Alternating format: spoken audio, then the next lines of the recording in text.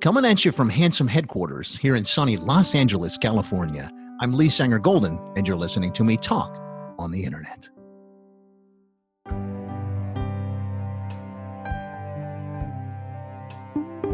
I am joined, as always, by my illustrious colleague, Ben. How you doing, sir? Oh, I'm good. Stretching a little bit. Wow. Well, you know what? We've gone dark for a couple weeks, and that is because a few key things have happened in the past couple weeks that it didn't seem really appropriate to get on the air, so to speak, and start goofing around when there's so many things happening both in the world and in our personal lives. Now, out here in sunny Los Angeles, California, we are always on the front lines of climate change, of civil unrest, of new reality TV programming that has Pepsi Cola marketing built into the TV watching experience, as well as the spread of disease and also military force in the streets. And because of that, we're uniquely positioned today to talk about all the things that are coming together to form what could possibly be the end of the American experiment and the world as a whole. Does that appropriately sum up sort of where we're at out here? Yeah, you're saying global. All right. Yeah, that's totally where we're at. Yeah, we're on the front lines, bro. So tell me a little bit. What has been happening to you in the past couple of weeks since we've gone dark? So I think we recorded 3 weeks ago. I can't remember if we talked about this, feeling quite sick. Yeah. But I'm also quite stubborn. So over the course of a few days, convinced myself after doing 6 hours of yard work, I must have breathed in some allergen, and Right. that's why I had a fever and was feeling sick. After a few days, wife convinced me we should probably go get tested for COVID, and sure enough, I had it. So even on the way to getting it took a week to get the test back, but after getting tested, I'm like, you know what? I've been pretty active. I've been doing things. I probably got it. I should probably chill out a little bit. Right. And so what's interesting is by the time I went and got tested and then got my results back, it had been almost 2 weeks from the first day I started feeling sick. Wow. But then to take an extra air of precaution at our house, we did do our own physical distancing, which almost felt like a staycation. Yeah, because for viewers out there, Ben's home is it's really interesting. It's a wonderful structure, and it's sort of broken off into different sort of wings, so to speak. So we have you have a sort of apartment that's kind of in the downstairs area, and then there's a upper area that can be used as a kind of Airbnb or a in-law unit, and then you also have the main residence. So you've been dividing between the sort of you've been out in the Airbnb room, and your wonderful wife has been in the sort of master area. Is that the breakdown right now? Exactly, and yes, it was totally. The house is 110 years old, and they built it as wings because it's on a hillside. So they just kept adding anywhere where there's a little space. So it's got this little 300 square foot suite back here. So I was living back here and doing my best to not do too much because that's great. Wow, I didn't want to die. Yeah, because you had the Rona. Dude. I didn't want to be one of those rare young people that died. And every day from around like 3 o'clock, I started getting exhausted and my chest hurt. And I'm like, you know what? Maybe I should just, take a week off and not be an idiot and die. Yeah. So you were out in the yard and you're like, well, it seems like I have coronavirus, so I better check to make sure I have coronavirus. And so you had the Rona, you pulled through. I had the Rona. And I did. And you're hopefully you'll be fine, and there won't be any long-term damage to your lungs or any of that kind of stuff. But I think not to sort of privilege call out, but I think you acknowledge that you're in a pretty sweet situation to be able to deal with this. Your wife's a Hollywood elite, so she's not working right now. warping the minds of children. You own your home that has multiple different areas, so you can literally sequester yourself out and sort of do what the CDC and the WHO says to do when you got the Rhone. Whereas in other neighborhoods, right down the street, there might be 2-3 people, maybe more, living inside a 1-bedroom apartment. So there's not really a way they can sequester. They don't necessarily have an in-law they can go stay with. So, I exactly. you got fucked with the Rona, but also, yeah, I was totally privileged that way. Yeah. And what's interesting is, like, I powered, like, the worst days when I was sick. I was, we're working from home because that's, we're in that 40% of people that can do that. So almost like on certain days felt like, it's pathetic, but I was like, oh, this is in solidarity. I should just power through. But then we're privileged too. We're for the next. Right. And then so I didn't take any sick days when I was sick. And then for the next 2 weeks, I was kind of taking it easy, even though I wasn't like sick, but I felt like I was running on fumes every day because mentally, physically, I was reading, like, the last week, not being able to join any of the protests, which I had done every time I could for the last 12 years. I was just getting antsy, man. And it was just like, I need to, first of all, not kill anyone else with spreading this shit, but then also not kill myself by getting, because like the lung thing, you get scared. You're like, what if I got weak lungs? Is the long-term thing, Yeah.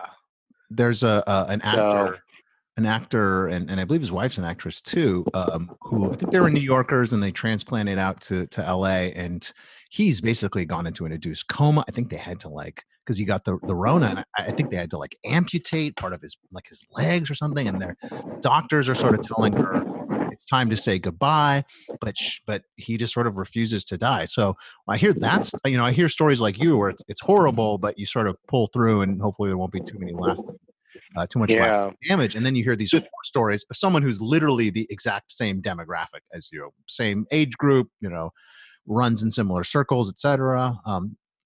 But yeah, the thing that, I don't know, I don't know the story you're telling. I don't actually know what happened to the guy, but I'm always reminded in times when I get sick of 2 different friends, dads, who in their probably 50s, they loved their job and they would work nonstop, even when they were physically sick. And both of them, one of them was in a coma for 3 weeks, and the other one was like, had to take off like 2 years because they had stressed out their body through mental exertion so much that their physical body collapsed. And by having those points of reference, it reminded me that, yes, the last couple of weeks I probably could have kept powering through, but it builds on you. And at some point I'm like, do I want my physical stubbornness to override my mental stubbornness to override my physical capacity? And, not having those reference points, and you're I probably would have just kept doing it. Like, oh, I'm fine. That's what I respect. Your exactly. Stubborn nature as a fan of contrarians across the world. I respect that. Yeah, but by having seeing my friends' dads go through that, it gave me this was like 12 years ago, but it gave me a wake up call. So anytime this happens to me, but I always remind myself, like, had I not known those people or known these instances, it's the scary part is, like, I probably become like that because it's not really part of our common vernacular. Like, we don't talk about how the physical or mental work, like, if all of our work is all mental because we work at a computer and we write and talk and shit, like, we're not actually doing anything, that can overpower your physical being to the point of inducing getting so sick, ruining your immune system, and then going into a coma for 3 weeks. Insane. And I was like, after that happened, I was like, okay, so you gotta, and it was tough, man. Like, just try not, like, I finally started reading a book again instead of just reading articles. Trying to, like, sit still even for like 20 minutes the first 2 days was tough. Yeah, you got major spilkus, dude. Even more than me. They so wonder why I don't even know what that word means. Spilkus means like, hey, Antsy, you got to get up and walk around. That's why I say that. Oh, okay. my dad always said that our people, wandered in the desert for 40 years just about shpilkas. We couldn't settle down. Like, is this the land of milk and honey? You, Yeah, I don't know. Mortgage rates aren't so good over here. you don't think it was because some people were trying to kill him? No, yeah, that might have to do with it. You don't think it was persecution? I like your dad's one though. Yeah. You know. That was an ancient Egyptian deep state conspiracy. The Jews were actually running Egypt, and the Pharaoh was actually at their, doing things at their behest. So that was all just a conspiracy theory, black flag operation. All of those Egyptians that died in the opening of the Red Sea were actually crisis actors that had been hired to participate. So not a lot of people reveal that. And as I've said previously, previously on this feed, many years ago when we in the Inside Jobs conspiracy theory era, Brian, my co-host, asked, what conspiracies were the Jews involved in? And I said, that's an easy question, Brian, all of the successful ones. But I'm glad to hear that you are I'm glad to hear that you survived the Rona. We've all seen we've all seen stories of people, the Chris Cuomos of the world being okay. And we've all seen these horror stories gone viral, like that guy who was like just ripped ass bodybuilder dude, and now he looks pretty emaciated. Ironically, he went from the two looks that everyone wants. Everyone wants to look like the Hulk or some tiny little, like Christian Bale in a movie where he really like his body for the role. I think the hardest day for me too was when I was reminded that just because you get it doesn't mean I'm immune forever. Because every year, it's like the flu mutates. So it's like, fuck. Yeah. Well, so I'm not in the clear necessarily. But I mean, I think we just, everyone, there's a lot of people who say like, oh, this is bullshit, man. We need to open up. And I think that our business our unnamed organization was very good about just shutting shit down early and hard. And it might've saved somebody's life. You and I are lucky that we're on the younger sort of pre-middle age side and doing we stay in shape, eat pretty well, exercise, our lungs are pretty good. But there's other people at the office and in our building in general who, have had health problems in the past. And so we want to make sure that we protect those individuals as well. So I know it seems all bullshitty, like, oh, stay at home and be a hero. You turn on the TV and there's like a fucking, Kraft macaroni and cheese commercial. And they're like, be a fucking hero, stay at home. Yeah. And what's the hardest part for me is like reading of these other countries that are doing it so well. The thing that we're not doing is in our country would probably be 10 million people hired to do contact tracing. Yeah. Because like you look at Iceland, they were using their detective force working with public health, and they didn't do any of the bullshit tech apps. It was all just person to person. They looked at footage, they did this. And the countries that did a ton of contact tracing and doing it with just people, not these like passive apps, like, oh, log in, blah, blah, blah, are just basically, they're all open and they're in the clear, whereas we're in this like middle ground where it's like, are we going to fucking be wearing masks for 5 years because we can't get our shit together? Yeah. Well, I don't know. Yeah, I know. Well, Ben, I do actually have to push back a little bit on what you're saying in terms of us dropping the ball on the contact tracing.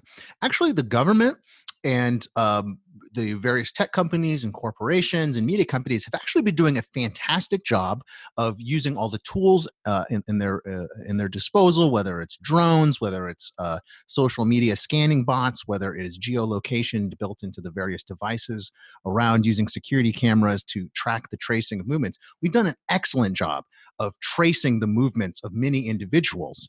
And we've been doing that in order to track all of the protesters that have been basically called looters and rioters, tracking those people down so we can serve them warrants and pull them out of their homes in the middle of the night.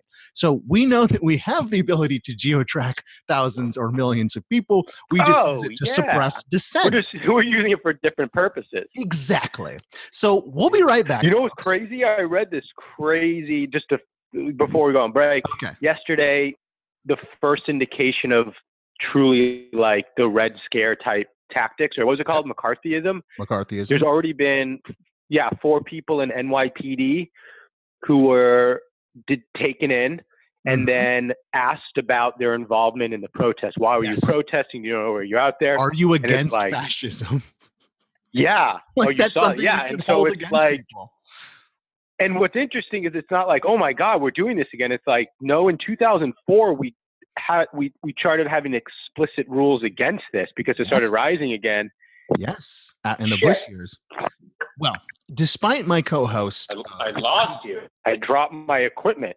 Oh, it's okay. Well, despite my co-host ruining my beautiful transition segue into our next segment, I'm just going to say we'll be right back talking on the internet with Ben and Lee. Don't go nowhere. Can we say something? You're going to cut this out? I'm going to cut this out. Just shut the fuck up. I don't care if you had coronavirus. It's still a deep state conspiracy. You just had the fucking flu or herpes or something. So shut up. I don't want to hear anything more about that. Okay? Are we fucking clear, Ben? I'm not saying anything. All right, shut up. And we're back talking. I'm perfectly calm. And we're back talking on the internet with Ben and Lee. How you doing, sir? Not much of a change since 35 seconds ago. Thanks for asking. I'm just checking in on you. You have been sick. You came down with a raging case of the Rhone, and I want to make sure you're all right. So, yeah.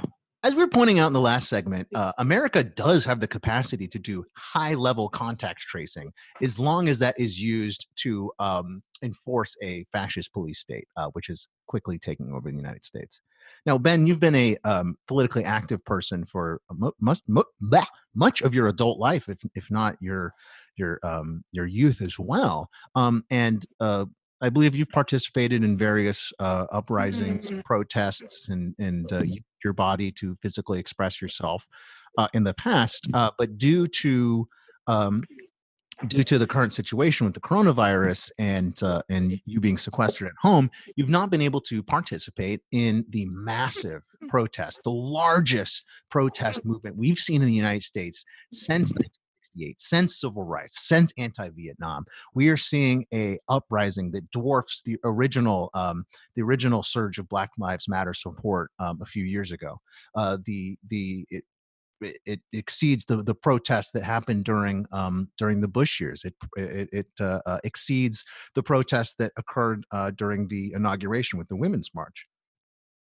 And of course, this has pulled up a lot of people calling out hypocrisy and saying, oh, well, the liberals were all, they're all saying that, you have to be inside. But now suddenly, everyone all the liberals decide to go outside. And it's like, okay, no, first of all, these aren't the same like corporate neolibs who are just like, we have to shut it down because every life matters. No, these are the radical, awesome, badass people in the streets that are defending your right to freedom. So this false comparison that the National Review dipshit intellectual right-wing elites are trotting out, and they're righteous anger. Oh, I'm so angry at these hypocrites is total horseshit. Don't listen to it. And that's really what I want to talk about today is A, shutting your mouth and listening, but B, not listening to the corporate idiots and their bizarre agitprop that they've been distributing to people to make them think that there's some kind of crazy riot descending on the United States and we need these fucking stormtroopers to come in and quell it. So, as you know, I've been locked down hard. I've been really good about the locking down our office, locking down my home, not going out for random things, not just going out on Memorial Day to go to a water park and make out with strangers. However, last week, protests emerged in the United States over the death of George Floyd. And it's been different. This hasn't been a shooting. And all of those officer-involved shootings where innocent men and women and boys and girls were killed are horrible. But what this has proven is that you don't even need guns for police brutality to take lives. And George Floyd was, of course, he was accused of using a $20 counterfeit bill. We'll get into that later. But first of all, I think that all American species is fucking counterfeit. Who the fuck do we say that this goddamn shit is worth anything just because we have our imperialist slave masters like George Washington plastered all over our fucking money. Andrew Jackson is on the $20 bill, that genocidal, racist fucking piece of goddamn shit whose grave we should be pissing on. That's the guy in the $20 bill. That is the true counterfeit money. Okay? Fuck you. Fuck you. Yeah. And you know where's most of the money? At least he's fucking human enough to use a bill. What about the billionaires churning out trillions of dollars in numbers on a screen that they use to exert new forms of power? They won't even touch a bill. That's the counterfeit. That's the looting. That's mass looting. Exactly. We are all living on looted land. We looted this land from its people, the Tongva people, the Miwok people. Okay? Mm-hmm. We looted this shit to the ground, and we stole people from Africa to loot it for us. We looted this ground, put slaves, okay, to loot it for us. We're all fucking looters. We are fucking looters. Okay, so let's keep moving through this. So he used this $20, allegedly. I don't even know if I fucking believe it. If he did, whatever, fuck it. And that's my whole stance, is like, even these things that are like the bad part of this, I have a bunch of reasons why that's fucking bullshit and it's not what it's a fucking about. So anyway, this guy allegedly uses counterfeit money. Okay, big fucking deal, to buy whatever. And these officers, whose names, fuck these guys, one of them knelt on his body in his neck, I guess, for 8 minutes and 46 seconds, while the other officer stood by and did fucking nothing. And they murdered this man. You don't need a gun. You don't need a car. You don't need a knife. You don't need anything. All you need is a brutal piece of shit fascist fuck. That's all you need to kill people. And it's proved that. This goes beyond the gun debate. This goes beyond, well, we need to have police reforms. This goes to a corrosive culture, a failed experiment called American policing, that threatens to rip apart this very country. So when people saw that brutality on the news, similar to when people saw innocent, unarmed people get beaten on a bridge in Selma, I think a lot of people who might have been like, oh, I don't know about this Black Lives Matter thing. All lives matter, all right? Even some of those people are like, oh, shit, maybe they're right. Maybe we're systematically ruining the lives and murdering people whose ancestors were ripped out of their fucking homes and brought over here like goddamn chattel. Okay. And yeah. And why don't we know it? Because who wrote our K-12 education? A bunch of white fucking ahistoric people that wanted to just like bury it over. Yeah, there's a joke in Family Guy from many years ago where Lois goes, "We need new textbook that don't have a chapter on the civil rights movement titled Trouble Ahead." I mean, obviously that's not a joke, but it sort of shows the way that we, when we look at these things. So obviously people are fucking pissed and they're taking to the streets, and adds a new element to it because, yeah, there's a dangerous fucking disease out there, and I gotta tell you, I've lost my way, Ben. You know, I've always been a quote liberal unquote. You know, I went to a radical school like Santa Cruz. I was always the fucking radical kid in my school that was just like pushing back on everything, every fucking thing, always trying to stage some revolution. I started an organization called Anti-Oppression of America that was secretly called Anarchy Across America, and our mission was to go around to children at our elementary or middle school and high school who are being bullied and try to protect them and work out these situations. You know, when Bush was inaugurated, I was in a photograph in my newspaper holding a sign that had a picture of Mexico or a picture of Texas saying "Giving back to Mexico." I was just always just screaming at my parents that we need to give our land back to the Miwok people and all this stuff. And I lost sight of that.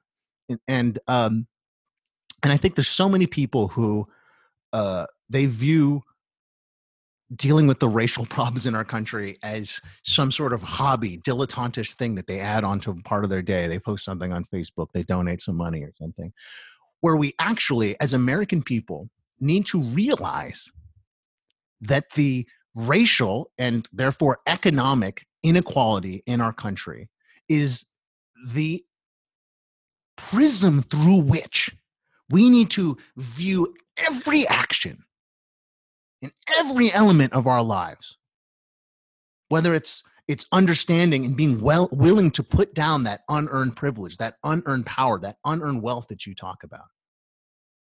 whether it's being willing to take extreme positions or seemingly extreme positions that might ostracize you from your friends and family.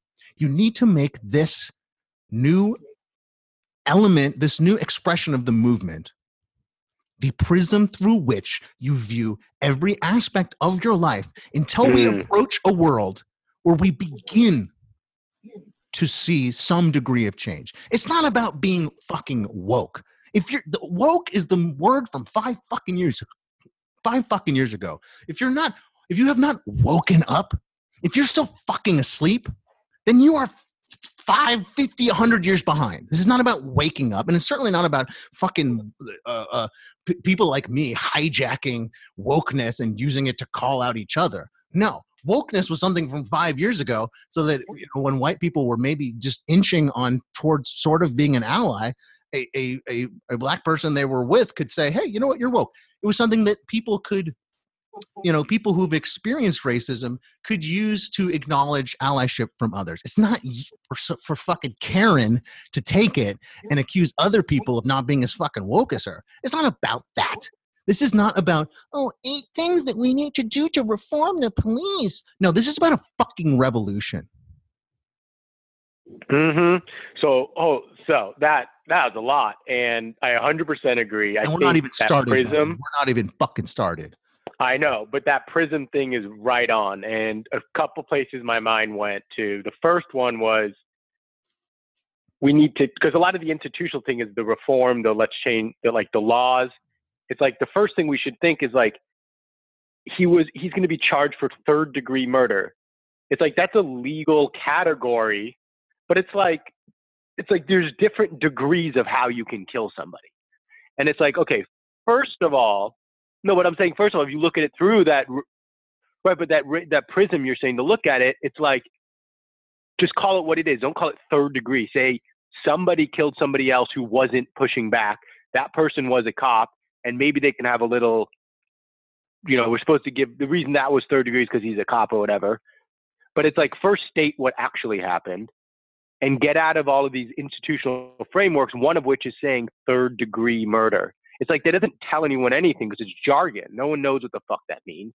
Anyone would have to go look it up. This is one tiny pixel in the broad mosaic of one of the hugest American genocides that's been going on for 400 fucking years. This is one tiny little piece of the mosaic of genocide. It's not a fucking murder. Right. So one of the guys I like. Bullshit. So one of the guys I've been reading the most, Eli Mistal, looks like he's in his 60s based on his picture. 60-year-old black guy, writes for The Nation. He's had 2 incredible, one interview, one article. The first one, the article was basically addressed to white people. It's like, if you want to help, what do I do on a day-to-day basis? I have to call people out, white people out on their shit. If you want to do anything to help, stop calling your black friends and be like, oh my God, is everything okay? Talk to your fucking family. But he's like, help me call white people out. No, right. What he's saying is he's like, call your white friends and family out on their shit. Help me do it, because otherwise I'm in it alone. Like, that's the way you can help me the most. And then in his interview, he pointed out, he's like, because the most frustrating thing for me is when I'm talking to people and the whole conversation is focused on this idea of like, was it a peaceful protest or was it a riot? And it's like, who the fuck cares? It makes absolutely no difference because that's not the point. But Eli said it very well. What he said, he's like, it's not like black people don't watch TV over the last month. And then he said, why was it that when a bunch of white guys with assault rifles were inches from cops inside of a fucking they're building. Constitutional heroes, Ben, defending their Second Amendment. Exactly, but it's like they're face to face holding a gun, an assault rifle. But then this other group of people, exactly. But then when a bunch of unarmed black people take to the street, the cops come out in the most advanced and heavy armor and riot gear we have available to us before anything had actually happened. Yes. So he's like, start from that. More gear than also sent them into fucking Kabul and Baghdad with. Exactly. And then the looting thing. the best looting thing was one of Sanders' speechwriters. Here's 10 forms of actual looting. And it was all of the different ways that billionaires and people that run mega corporations basically stole $5 trillion over the last couple months. Looters. He's like, that's looting. The looters are the ones running commercials about like, oh, we're against racism. Okay, again, that is the culture war from 60 years ago. If you're still making commercials, and we're against racism. They're using it as a marketing thing. So it's exactly what you said. It's about dismantling entire systems. Like, we don't need Walmart pledging $100 million over 5 years to start a racial equity center. Give $10 billion. Don't ask any questions and let people do. Because the thing is, they haven't relinquished any power. They're friends with the people that make money. So basically, they'll pledge $100 million and then ask their commercial bank friend to just give them $100 million. How is there not one billionaire says, I'm going to pledge every cent I have to one movement or another on either side, left or right? Because they don't actually believe Ben. They refuse to put down that power. That's what it's about. We have to be willing to put down our power and privilege because we have not earned it. Exactly, but that's the hardest part. The people with the most. Yeah, and that's why we understand people who say, oh, the Democrats and Republicans or the established Democrats and Republicans are the same. It's like they're the same where it comes to capitalism and Wall Street. They're obviously starkly different when it comes to we've never had a president that actively is stoking violence during time of unrest. One of the last president we had who did this, Jefferson Davis, the president of the fucking Confederacy. Exactly. So it's like, this is a unique time. He at least read the goddamn Constitution once in a while. This one interesting person, she had to leave Russia because she's a lesbian and she has a kid, and she ran a newspaper that was shut down by Putin 7 years ago. God forbid, huh? And she's been writing about authoritarianism her whole, and probably for the last 20 years. And one of the things she says is the most difficult in times like now is like, we need to build up an entire language to even talk about what's going on. Because all of the language we use, fascism, like you're saying, is like useless. It's like, oh, this is like 1968. It's like making historical comparisons doesn't always help you understand anything. But also and she was like, so what she calls right now, there's 3 stages. There's the autocratic attempt, the autocratic breakthrough, and then an autocratic regime. So right now, she says what we're living through is an autocratic attempt. Yeah. And the only way we'll know whether it's a breakthrough is if on January 21st, basically. And so right now when people, and that's the other thing about like the fucking, like you said, institutional liberals. So like, well, what's our long-term strategy? It's like, well, long-term isn't years. Long-term is January 21st. If there is not a transfer of power, then it's not like, oh, 4 more years of Trump, maybe we can get through it. It's like, can we get through 45 more years of, because it's not just Trump. It's like if it turned out to be someone else, he's got thousands of enablers, including people that give money to, like all of the corporate titans, all the tech guys, they don't give a fuck who's in power. They just want to keep their power. Yeah. Mark Zuckerberg, what a piece of shit. That's not the focus of today. Yeah, so we're right now in what's called, I like Masha Geeson. I always like, because she really helps frame things. So we're living in an autocratic attempt. And the only way to keep it from being a breakthrough is to basically have mass protests until at least January 21st. So that there's actually exactly. And some of it's going to be protesting. Some of it's going to be re-enrolling people that were taken off vote rolls. It's going to be all sorts of shit where we just need to just do it and not be like, well, it's going to be all volunteer based. Don't be like, well, like, I'm not getting paid for it. And one of the other things is like one of the parts with, one reason why that protests are so big is something like what? Like we're finally at a youth unemployment rate of like 40%. So we have tens of millions of people. Health unrest, exactly. Physical unrest, political unrest, and now racial unrest. Yes. Well, it's always been racial unrest. Of course. That's the this country. And one of the best speeches, one of the best speeches I heard she looks like a 26-year-old black girl who is one of the leading organizers. I can't remember what city she's in. Yeah. She's amazing. Talk about the organizers in a second here. Yeah. So this was on the second day of the protest about this whole, like the whatever looting thing. Yes. She had this great, like 5 sentences basically saying like, this, like you said, this country was built on it, but she's like, we learned this from you. Yes. And if we use, here's the thing. We And don't turn it on us. In the next 45 days, the next 3 months, we do need to stand up for these. We do need to stand up. We need to keep the fucking heat on. But the thing is, if we use 1/10 of the tactics that they use against us, then we're fucking terrorists. And that is that is the scary part. It's not that there's cops in the street and there's soldiers in the street. Fuck them. Fuck them. It's not about that. It's about the fact that if we try to respond with 1/10 of their force, we're fucking terrorists. That's what scares me. Okay. Exactly. This middle-aged man, someone threw, they were like, I don't know if it was tear gas, it was some sort of chemical control unit. The cops threw him at the people. It didn't explode. He picked it up and threw it back at the cop. Now he's in fucking jail. So yeah. Okay. So and let's get back to this looting fucking bullshit. And I'm going to explain this in a second. But if you are detracting 1 second away from the conversation by crying about a looted fucking El Pollo Loco, if you're saying, I wish they didn't loot, I understand when I wish they didn't loot, the looting's so bad. You know what you're doing? You're silencing black voices. You are silencing Black America by focusing on that. Fuck you. Shame on you. And if this seems unfair, like I'm pointing a finger at you, good. Totally. Wake up, motherfucker. Wake up. You are silencing black voices, and fuck you. Do I think that it's violating? Yeah. You think it's violating that someone breaks into your home or your store or whatever? Of course it's violating. Our family's temple was vandalized during this, and we'll get back to that in a second. But I'm not going to talk about that because it's not what it's about. And by making it about that, I would be silencing a black voice. Every time you mention the fucking run, the looting, you're silencing Black America. So fuck you. Okay? Do I think you know what's horrible? You know what's violating? Having someone break into your movement and making everyone think that this movement is a terrorist movement. That is violating. You can rebuild a fucking El Pollo Loco. You can't rebuild a fucking and I was there, Ben. And that's what I want to get to here. Okay?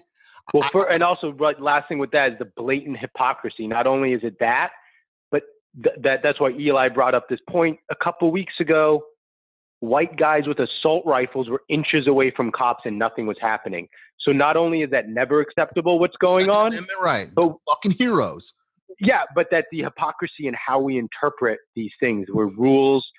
And that's why the institutional liberal shit's bullshit, because it's like, it has to be, it's all about interpretation. We can have whatever we want, but if things are applied differently to different people, then it's all a bunch of fucking bullshit. Exactly. And this is all leading up to this. You know, there's a lot of talk about fake news, conspiracy, fake news. Okay. Let me talk about something. Okay. Okay. This moment is not all about making it about white people. And in fact, I'm going to talk later about what we can do, because I think I want to find ways to make white people the stage managers, the stage hands, and the electricians and lighting people in this movement, not the directors and not the actors, not make it a support. Like, here we go. Just but you know what? This is my fucking podcast. I'm going to make it about us and me for a second. No one's listening anyway, so who fucking cares? If you are, God bless you. I love you. Maybe I'm pissing you off. So here's the thing. I know we're locked down in quarantine, but like I was saying earlier, ever since I was a little kid, I wanted to be part of the fucking revolution because I knew this was an evil goddamn society. Whether it was my stupid fucking school and the narcs out giving people shit, whether it was the fucking teachers telling me what I could and couldn't write. And then later now living in urban centers, living in New York and seeing the fucking injustice, living in LA and seeing the injustice, I've always been like, this is an evil fucking society. So I've been waiting for the goddamn revolution my whole fucking life. So did I take a risk? Yes. But I didn't wait this fucking long to not be out there supporting those people. They're putting their fucking lives on the line. The least I could goddamn do was go out and join them, stand with them. So I broke quarantine. I was there on 3rd and Fairfax, okay? When this riot broke out. I was on my fucking knee in front of LAPD, the Dragnet building, while they pointed fucking rubber guns and AR-15s and AR-14s and AR-16s at us. Okay, or actually M14s and M16s. Well, they tried to fucking intimidate us with their stormtrooper goddamn assholes. I was fucking there. Did I take a risk? Yes. Am I freaking out about it now? Am I freaking out that I might have hurt my family by going out there and exposing myself? Yeah. It's too fucking important, Ben. So I went out there. I was down Yeah. in Fairfax, okay? The day the riot broke out last Saturday, a week ago. I listened to the goddamn program. I didn't hoot and holler or raise signs or take pictures of signs and try to trade them online like fucking Pokemon, like everyone does. Everyone just shows up and they want to take pictures of each other's shit. I went and listened to the program and I listened to what the leader said. After the program was done, the leader said, we're going to march here. We're going to march down 3rd. I went with the leaders. They gave us specific instructions on how to stay safe, that there was agitators in the crowd. They gave us specific instructions. Stay behind the banner, okay? Stay with us. Don't get ahead of us. Let us lead. These were peaceful people. These were people saying amazing things, amazing speeches. And we followed them. And about 2 hours after we passed through 3rd and Fairfax, when everyone who was involved in the movement, that was actual leaders, were long gone somewhere else, some fucking agitators, not involved, at most, involved on the sidelines of this movement, at most. And in all likelihood, either white agitators, okay, who were, I don't know if they're left or right wing, but they want violence, just trying to start shit with the cops, okay? They were there and they got an altercation with the cop. It broke out into a riot. So first of all, those people were not involved with the leadership. Okay. And second of all, this fucking thing was peaceful as fuck until the cops came out and started tear gassing people and started shooting rubber bullets. Okay. It was peaceful. We are not the agitators. We are not the rioters. They are the fucking rioters. And this is the greatest disinformation campaign that has occurred in this world since the fucking Reichstag fire. Except we were able to stop the fucking Nazis. I don't know if we're going to be able to stop ourselves. Okay? And I know there's all this shit about there's good guys in the police. Yes. In fact, childhood best friend, cop family. I've been communicating with them back and forth. Good men. Good women, good people. It's shameful that they're being used as political props during this time. Okay? But here's the thing, Ben. Here's the thing. You and I are good people, I hope. But that doesn't matter because America has done and continues to do evil things. By living in this country, we are complicit in racism, economic inequality, fascism, colonialism, imperialism. We are complicit. We are benefiting. So are we good people? Yeah, but it doesn't fucking matter how good we are, because we're part of the problem. So let's be part of the solution. I don't think that doesn't mean 8 things to reform or, cops taking a knee. It's not fucking about that. It is about restructuring the way we protect ourselves. These are not police officers. The idea of a police officer is a good idea. I'd like to have Chief Brody from fucking Jaws in my neighborhood. Someone who lives in the neighborhood, is involved in the neighborhood, cares about the neighborhood, and has the tools to be cop the neighborhood. Okay? We are not the looters. We are not the rioters. Okay. And here's the thing. And this is what, if at some point shit gets really bad, and if someone's fucking listening to this, they're going to throw a fucking black bag over my head and throw me in an oubliette. This is probably what will get me there. Okay. First of all, I don't think that none of the people involved in the movement are actually the people who are looting or rioting, quote unquote. And the only reason those people started doing that is because they were antagonized by the fucking pigs. Okay. And I don't mean any individual people are pigs, but this gang, this organization known as the Modern Police Force are fucking pigs. Okay.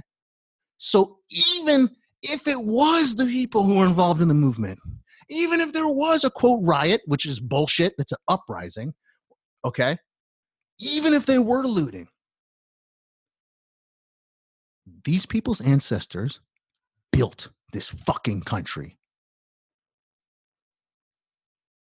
And if any people feel like they have the right to burn a little piece of it down, it's their fucking right. And in some cases, when it's an evil organization like Walmart, motherfucker, I think it's their goddamn duty. Okay, I'm not going to shed a fucking tear over a goddamn looted Walmart. They've been looting this fucking country. Yeah. Okay? They were giving money to Proposition 8. Okay? Proposition hate. I don't fucking care. You can rebuild the store. And here's the thing. You know who's going to cut the check after this? We are. No, the fucking insurance companies. Good. Every fucking it's all store that fucking burns money. down is a check the fucking Allstate needs to write. So that's Allstate's stand. So yeah, put a black fucking bag over my head. I'm inciting violence. No, I'm pushing back against police fucking brutality and violence. That is the looting. That is the fucking violence. You fucking hear me, everybody? Mm-hmm. Because the thing is, when you equate the two. Oh, and one more thing. You know what? Those people who were involved in the movement, the actual speaking program people, the actual people who were peaceful, you know who was cleaning up the mess the next day, the mess caused by the police? Those people. They were. Yeah.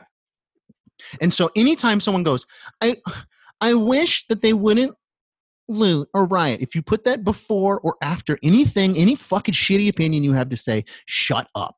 You are part of the fucking problem. You are silencing black voices. So back to the fake news. So I came home from this peaceful fucking protest and turned on NPR and looked at the New York Times, and I'm seeing riot, looting. And I went, oh, fuck. It's disinformation. It's fucking agitprop. It's fake news. There is fake news. I've fucking seen it, Ben. And I flipped the fuck out. And you know, you're talking about calling out your own family. My family are good people. My friends are good people. But I had to call them out on a couple things, and I almost ruined my relationship with my family.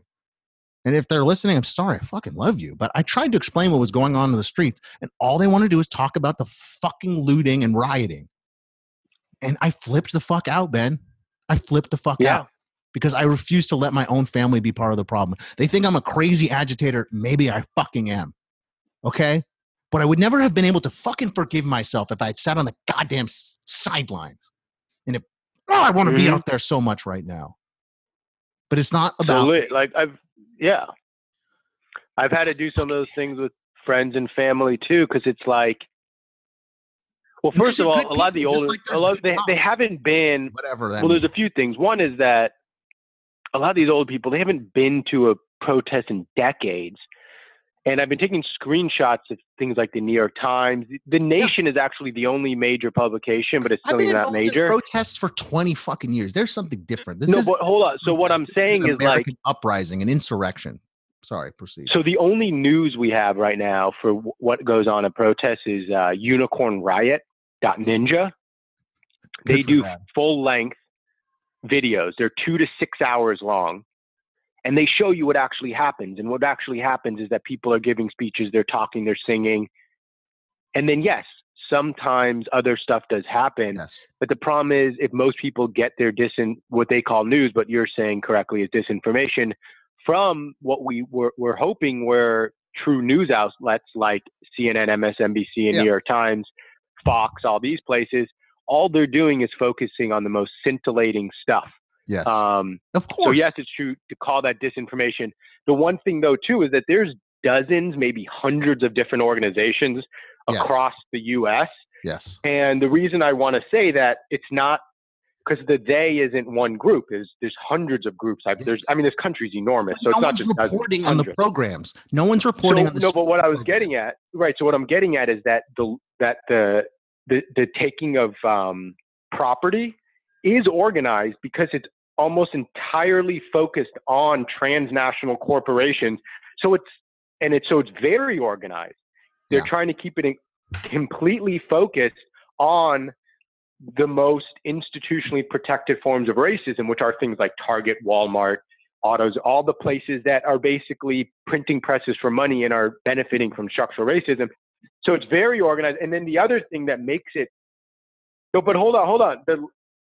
The last part that makes it, because there's this whole idea is like, oh, I'm not racist. It's like, you don't have to say I hate black people to be racist. Yes, you can. There's so many forms. We're all one of them by being in this. Hold on. Not one of them. Tear it down. We're all racist. But no, hold on. I'm calling myself out too, and I hope there's someone out there shitting on me for saying I'm not going far enough. That I should be more revolutionary than I am. Right, but what I'm saying is, voice. Tell me how I'm fucking up. A huge form of racism is what I'm getting at is when people at a time like now are focusing on taking of material objects, because what it basically does is it gets us exactly back to what slavery was based on, that black bodies are a form of property that can be stolen or that can be traded, stolen, taken advantage of. And so the thing is, what makes people, they don't even realize it, incredibly racist if you're white, and what you're saying is, oh, I wish they wouldn't take stuff and break windows. It's like, that's racist. And they don't even realize it because we don't have a culture in which we actually talk about these things, mainly because most of our curriculum is based on mass consumption and being completely deferential to the powers that be, which to some degree you need a little bit of, so you don't have a world run by tyrants. But you still have to talk about the deficiencies in how things were applied to different people. So anytime anyone even brings up like, oh my God, they ruined the CVS, or they broke the windows and stole everything in a Whole Foods, it's like, that's racist, because what you're basically saying is that object, a window, is in any way comparable to George Floyd's life.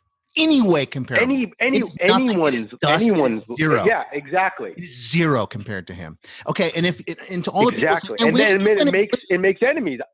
Yeah, I had to bring it makes these conversations. Yes, but the thing is, like Eli was saying, no, I'm saying our own friends and family. And what Eli was saying was like, you want to do anything to help us, you have more of these conversations with white people because you're talking to them the most often. So it's going to be difficult because we have to call out our friends and family and whatever, if someone's that's just how it's going to be. If someone's being assaulted, okay, someone is being sexually assaulted and raped, and they scratch back and they fight and they scratch and they punch to save themselves. Do you say, oh, I wish they hadn't been, I'm sorry that they got raped, and I wish they hadn't fought back. I wish they hadn't scratched the rapist's face. This is America. Or they knock a lamp off the face. They of knock, the they knock, yeah. Oh, they knock like a nice, like 100-year-old piece of crystal. It's like, oh my God, they broke a piece of fine china.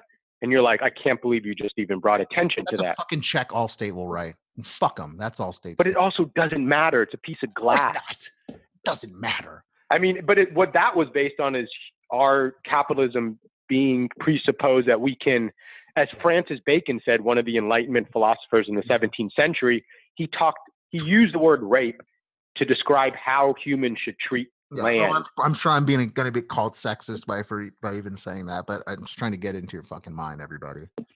And yes, the people picking up the pieces the next day, that's not Trump, okay? That's not cops, okay? That's the people who are in the fucking movement, okay? So not only they don't get any headlines. They're the only ones cleaning it up, okay? Well, you guys are all on fucking Facebook about they're picking it up. You fucking idiots, you fucking assholes. And what's one really interesting thing going on right now is back in the 1940s, and then again a couple decades ago, someone transcribed hundreds of letters written by just ordinary people in 1930s Germany, right after Hitler took over, to show this idea of how easy it is for people to go along with the rising authoritarian, because it seems just more cut and dry. And in our case, the black and white analogy works. And a lot of people go along with it. Yeah, because the Reichstag, like all this stuff that an authoritarian does, most of the time the violence they point to that they're trying to crush, they did themselves, like in Nazi Germany. But the thing is, people go along with it because it gives them the comfort. They're like, you know what? In this case, whether it's Trump or someone else, it's like, no, but people would know, a huge amount of people go along with it because they're basically saying like, well, at least all that rioting and looting stopped, like we don't get a vote anymore. Exactly.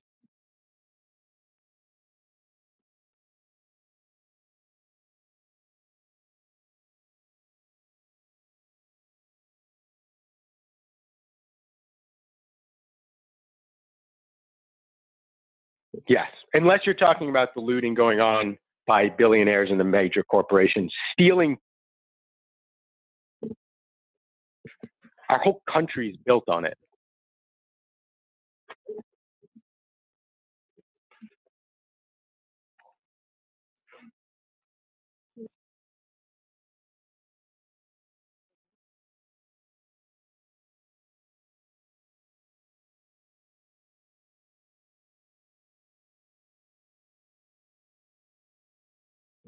Well, they might shoot you, but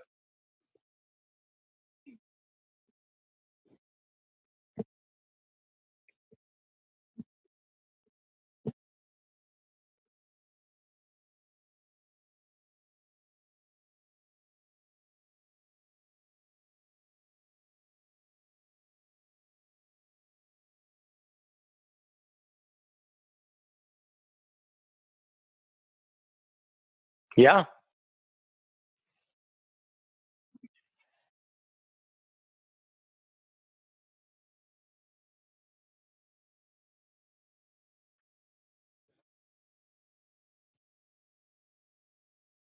And you also understand that if we don't actively support what that we're misnaming as looting, the next form of looting is what's happened in dozens of countries, even in the last 100 years. With the next form, they don't come and you can have a beer with them. They come muzzle you and put you in a political prison because we have this podcast and you're seen as a voice of dissent. And so you spend 10 years in a fucking dungeon, or maybe they'll kill you, or maybe they'll torture you. I have no fucking idea. They'll do whatever the fuck they want with your body. But so exactly. So, and you understand that you're like, I'm actively supporting this form of protest because this is healthy. This is how civilizations build and make progress. But if we suppress this, or we're like, oh my God, I wish they wouldn't break windows in Target. And then those same people are like, well, you know what? I don't like Trump and his guys, but at least they're, controlling that mayhem. It's like, yes, but what do they control it with? Compared to what's the actual problem is, which is the fucking militarization of the police. The fact that when civil unrest first popped up in the modern era in '68 to try to fight against fight against MLK getting murdered because he opposed the Vietnam War, and then we just fucking militarized the police, and then we blamed cocaine. The Reagan administration became it's insane. Bunch of gun running drug dealers, and then we blamed Freeway Ricky Ross. Okay. Yeah. And now there's white record owners making money off of someone stealing Rick Ross's name. Okay. And then we militarized the police, and now we have fucking APCs right down the street from our unnamed office, Ben. They've taken the Staples Center and converted it into a fucking military base. I went down to check out our office, not because I was afraid of the fucking looters, because I was afraid of the fucking army, the fucking National Guard. I don't trust them to protect me. So let's get a couple more things. Okay. But last thing on that point is, what we don't know is, will we end up, if this continues, like modern day Russia, in which there's a little bit of like, he kills his enemies every once in a while, or hungry. Russia's much deeper into it. Sure. Where there's not a lot of violence. Hungary's like, but there is a lot of suppression right now, so it's a good comparison. But I see what you're saying. Right. So do we get lucky and end up like that, or does it turn into Nazi Germany or Soviet Union at the same time, or China at that time, where tens of millions of people were killed? Yeah. We have no idea, because the every era is unique. So history only provides you. The next 90 days are the most important in our history. And I know everyone says the next 90, and then January 21st too. Yeah, everyone says that, like every election. Like I remember, like people during the 2012, like this is going to be the last. Oh God, this is the last election. Don't waste your vote. Don't waste your vote. This could be the last election, folks. This one I finally believe, it's like, it doesn't matter what you think of Biden. He's not going to become a militaristic, autocratic dictator. He'll buy us a little bit of time. It doesn't mean that 4 years later, bring in Val someone else, have her take over. Right, but the thing is, if he, she's an African American, and she's a former police chief. She's both a black and a blue life. She's right for this moment. It gives us all it does though is it gives us 4 years. It gives us 4 more years to fight against Biden. To fight against Biden. To fight against an enemy. But to fight against. Because the thing is what I'm saying is the over focus on Trump is not just about Trump. He has 10,000 at least supporters, and so maybe it's this guy Tom Cotton or one of the other people. So it's like, it's not like just getting, like, January 21st is a big day, but then it's not like we can all go home and have lattes again. For the next 4 years, we need to reinvigorate all of the institutions that allow us to prevent the fall of our democracy into a true, it would be like a combination of a fascist plutocracy in which there's massive amounts of killing, but there's so much mass consumption that Amazon, Google, Facebook, or those kind of companies are just reigning supreme and going and exploring Mars while hundreds of millions of people suffer. But it doesn't matter, because if you define it under capitalism, we're making progress because our GDP is going up. It's not a fascist plutocracy for you and me yet, but for plenty of people living in America, it already is, effectively. Exactly. There's plenty of people whose life is as shitty as it was living in one of the ghettos in Warsaw. as shitty as it was. There's plenty of It's people crazy. who are serving in our American gulag. If I'm finger pointing right now, I just want to say that I'm also finger pointing at myself.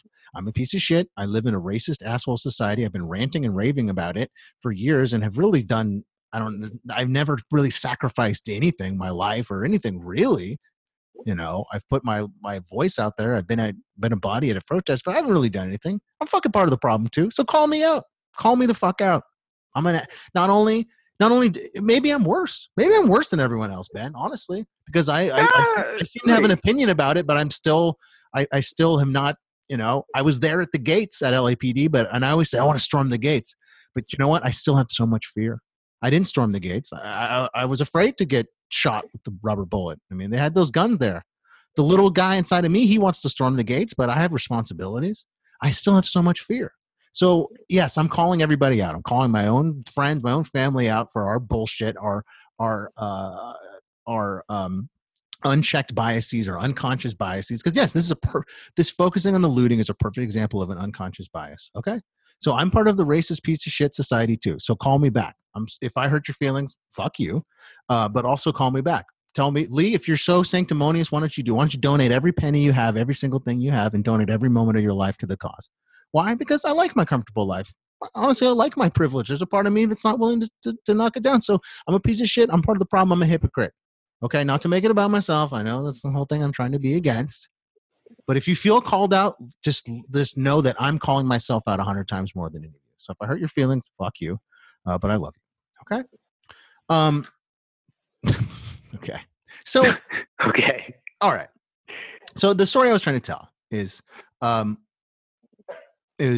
story from my dad. Actually, my dad has been my true compass. He raised me with good ethical values, and and I always say the two things that can tell you everything that you need to know about my dad is there was just one time that we were going to get a tuxedo for a school dance of some kind that I got coerced into going to. And instead of going to the expensive place that all the other boys went to, we went to like the like kind of rundown place in the strip mall, but it was like owned by a local Indian a man. So we were, I guess, at least supporting a South Asian owned business. So in retrospect, hey, good for us. But we were just going there because my parents were cheap. And the guy was like, "Oh, hey, I really like your shirt," to my dad. And he was like, I think he was just trying to be nice. He was like, "Hey, where'd you get that shirt? I'd like to go get some." Just kind of making talk, like talking about clothes, because that, he was in the schmata business, right? And my dad's like, actually they don't make these anymore. But and the guy was like, "Oh, that's unfortunate. I would have liked those." Again, nice schmata talk, right? And my dad was like, "You know what? Oh, here you go. Actually, I think you should have it. I have a couple at home." My dad literally starts taking the shirt off of his back and handing it to this guy. Okay. And then a couple years later, we were in another strip mall, and my dad gave me, and I probably said this on the show, my dad gave me another important philosophical note. He said, "Lee, you're growing up now, and I want to tell you, people will fuck you for everything. They'll fuck you for your house. They'll fuck you for your money. They'll fuck you for your car. They'll fuck you for your wife. They'll fuck you for your daughter. They'll fuck you for the shirt off your back." And between those two things, my dad taught me everything I need to know about the world, which is this. Know that there's a lot of people out there that are willing to fuck you for the shirt off your back, but always be willing to give a stranger the shirt off your back. And so I greatly respect him. My dad has volunteered more hours to various causes in his life than anyone I know. I love him very much. But I pushed back on something he said the other day. He said, "Lee, I wish that all the people protesting were voted to. And that's the important thing." And I said, "You're right, Dad. But the thing is, those people aren't any people that are voting, okay? And as my wife pointed out, the ones who aren't voting are probably the ones that have been stricken from voter rolls because of, getting thrown in jail when they were 18 for having a fucking joint in their pocket. Those are probably the people who are not voting." And I said, "Dad, the complete opposite is actually true. It's not the number of people that voted. How many people voted for Hillary Clinton? Was it 30 million? 60 million? I forget exactly. 8. Yeah. How many people voted? 140? Yeah. Tens of millions of people tens of millions of people came out and voted for Hillary Clinton. Okay. What if it's actually the opposite? What if those tens of millions of people took to the streets?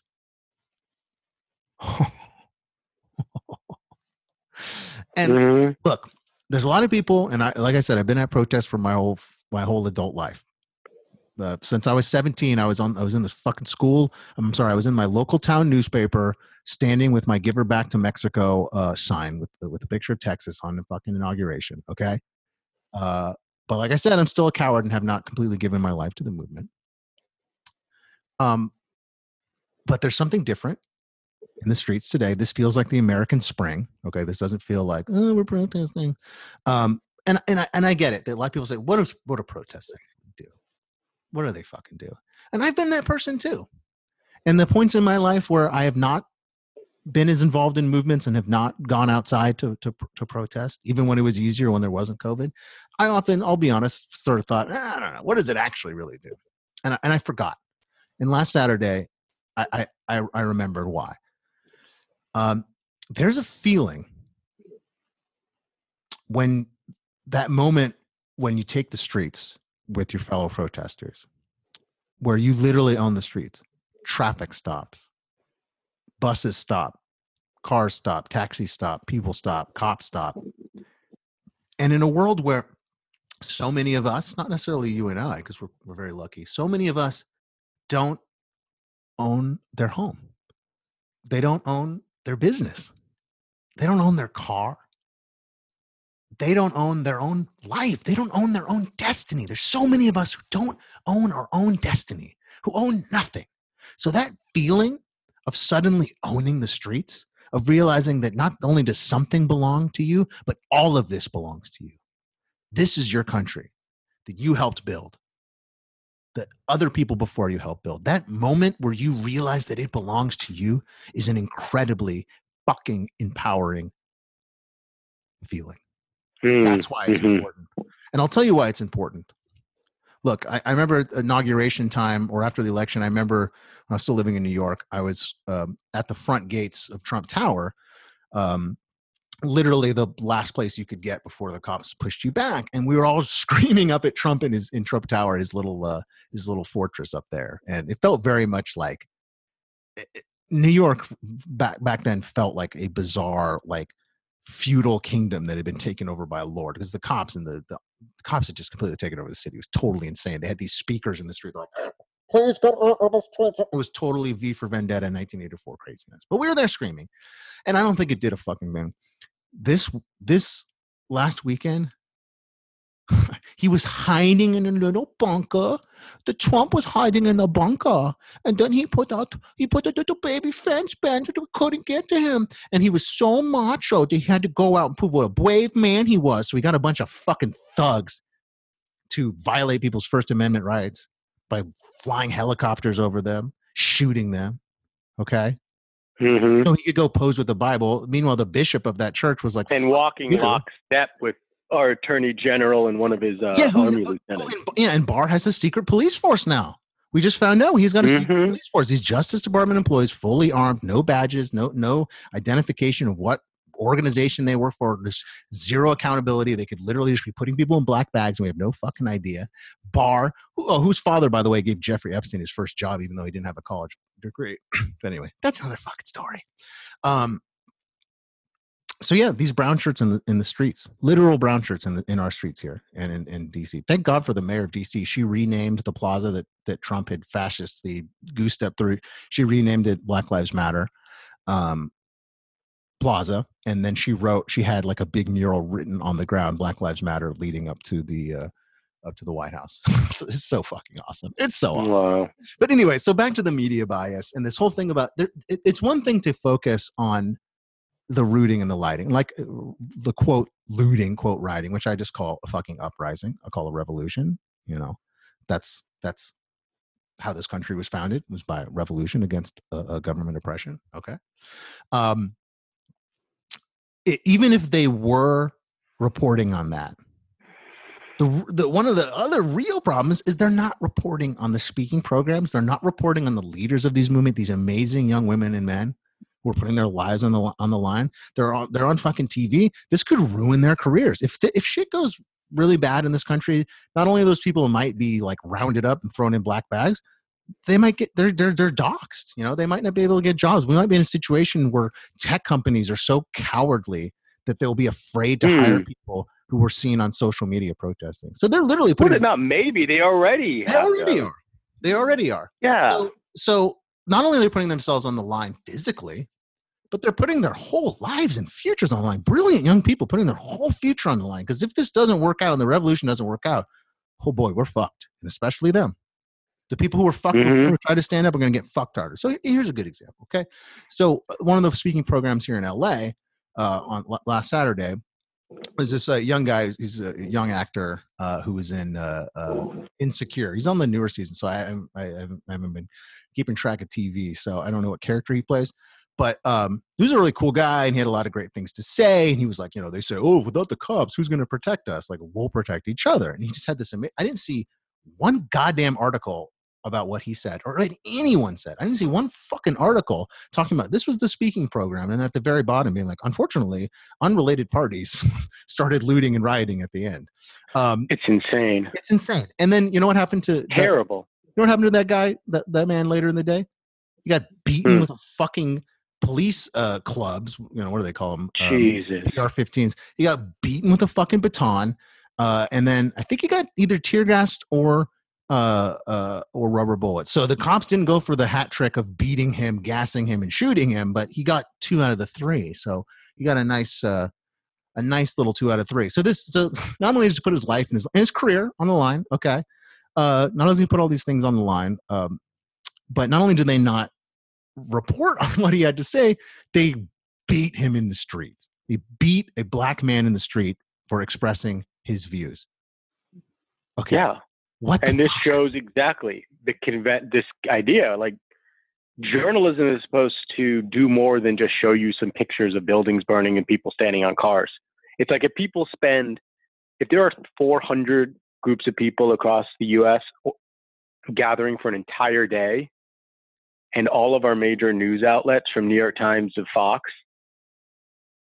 are reporting on this stuff that happened, say, after 9 p.m. or something, that's, like you said, misinformation. There's not a single, it's very hard to find there's plenty. I read, and so there's plenty of news outlets that report on the actual, there are places that report on it, but it's not the ones with tens of millions of people watching it. So they're abusing their power. They have those they inherited a 200-year-old newspaper or whatever, 100-year-old. And they're abusing it because they themselves who are running it, the Washington Post is run by Bezos, so he obviously couldn't care less other than his own power. But they're all they're doing is they don't want to ruffle the feathers too much.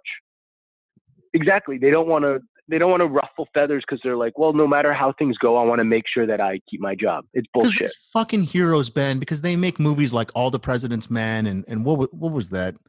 Honey, what was that shitty Meryl Streep movie about the The Post? It's literally recently. They make Post. That was sanctimonious bullshit or Spotlight or the only good movie like this is Zodiac. The only good movie is. The thing is, like, I love watching these movies sanctimonious on day to day. Yeah, these sanctimonious coverage movies about how great the Post are. The New York reporters are heroes. Oh, right, but what I'm saying is that they're now, advertisement sales, ad salesmen. There are more gatherings of people on a day-to-day basis. Darkness. Right. They're the darkness, because every day there are people reframing the darkness. You're right. That's what I'm saying, because there's people every day reframing how to understand the last 400 years, the last 4 years, the last 60 years, and there's zero coverage of it on our major news outlets. So they're not news. They're a bunch of agitprop or whatever. Agitprop, exactly. It's or you could call it ad cult. No, what I'd even called it, since we're a massive capitalist addicted society, or not even society, say like the people in power, it's ad cult, because they want to make sure that whoever advertises on their sites don't like ruffle the feathers too much of their purchasing power. So they don't put any coverage of people like trying to unravel all of the fallbacks of private property or of capitalism or of anything. So they don't give any coverage. Right. They don't give any coverage. They only put stuff on, a fire that was set or a couple things stolen from a fucking, or not, I don't want to say stolen, a couple of stuff taken from a Target or whatever. It's like, who the fuck cares? Like, this is what you're reporting on every day. Yeah. I mean, it's awful. Yeah. Even when NYT or the Washington Post has a decent headline, they'll change it. They'll get like pressure from both either the left or the right to change it. If it goes too left wing or too right wing, they'll change headlines. Awful. They're literally doing like Orwellian shit to themselves. I mean, I always say that that's the misconception of post-apocalyptic sci-fi, of Orwellian sci-fi, is that there this idea that like the government's going to put us in the matrix, that the government is going to rewrite history, that the government's going to create newspeak, that the government's going to shut down the dissent. No, we do it to ourselves. We've created our own surveillance state where we survey ourselves and each other using the tools provided by right. Bezos. Okay, we lock ourselves in the matrix. Okay, whether the internet, we lock ourselves in the fucking matrix. We erase our own history. We've created our own newspeak by sending each other fucking hieroglyphics of smiley faces instead of writing a goddamn sentence once in a while. We're doing it to ourselves. So, we're going far off here, but so how do we? Here's the thing. And I was talking about this yesterday, and then I heard about it on Trillbillies podcast. By the way, if you want to hear people with authentic American accents talking about socialist causes, listen to Trillbillies. There's nothing better than hearing someone who's like, "Oh man, I would give up so much stuff to just get socialized healthcare. That's all I want." I'm doing a horrible voice, but you are. But anyway, I mean, it's like 75% of people want in the country. Yes. And so anyway, these guys were talking about something I've been talking about for a while, which is we fetishize the police in media. Oh yeah. It's so many. Just like how we have these movies of like the heroic reporter standing up against the Nixon administration. Oh, the honorable. Oh, they're so brave. They're so brave. We have this. Oh, the good cop. The good cop in the bad system. He's a good cop in the bad system. There's a couple. Yeah, but I want to hold on. But Lee, it's not a weed. It's not representation in what gets made in Hollywood, for instance. Yes. It's a group of white men sitting in a room deciding what to put money and resources behind. Yes, exactly. So we grow up, and of course we watch it because it's fucking entertaining. But we watch other stuff too. Yeah, dude. I love cop movies. I love Dirty Harry. I love Lethal Weapon. I love Die Hard. I fucking love these movies. Look, they're great. I was raised playing cops and robbers. Well, like I said, my childhood best friend his father was a police officer, a great guy, and we played cops and robbers in the background. And that is, I think, the interesting thing about American culture is that we all secretly sort of want to be cops and robbers. That we fetishize the Bonnie and Clydes of the world, the V for Vendettas of the world, the heroes that are ready to fight back, the glorification of the gangster, the Tony Sopranos, the Godfather, Scarface, Goodfellas. We love fetishizing they got such balls. They have such balls that really put themselves on the line, Ben. They got balls. They got brass balls. And so we love fetishizing criminals, but we also love fetishizing cops. We love fucking. We love watching Mel Gibson as Martin Riggs, just like violating international law and diplomatic immunity to fucking kill people. Oh no! Oh no! We're back. We're good. Oh good. We're all good. Oh, it's totally true. So we fetishize both of these things, and I realize that. But we also do it incessantly and nonstop. Like I've been in a lot of places in the world, and kids might play cops and robbers for 40 minutes, but then they got to go do something useful for other people, either their family or do something like with their hands. Here it's like go play cops and robbers for 11 hours straight and take a break to eat a bunch of food and then go back and play. Exactly. There's no boundaries. So I was thinking about this media thing, and believe me, I am not, if you've read anything I've written, you know that I am on the opposite level of blaming media for people's behavior. I always say people gonna murder. Okay. Video games and TV might give them like creative hints on how to make it more entertaining for those sickos, but no one's going to play the video game Doom. okay, and then go shoot up their school. It's just that the guys who shoot up their school are also the guys who play Doom. Okay, I play Doom and I didn't shoot up my school. Okay, Yeah. so proof There's positive. The same millions ways of that people that have played Dune.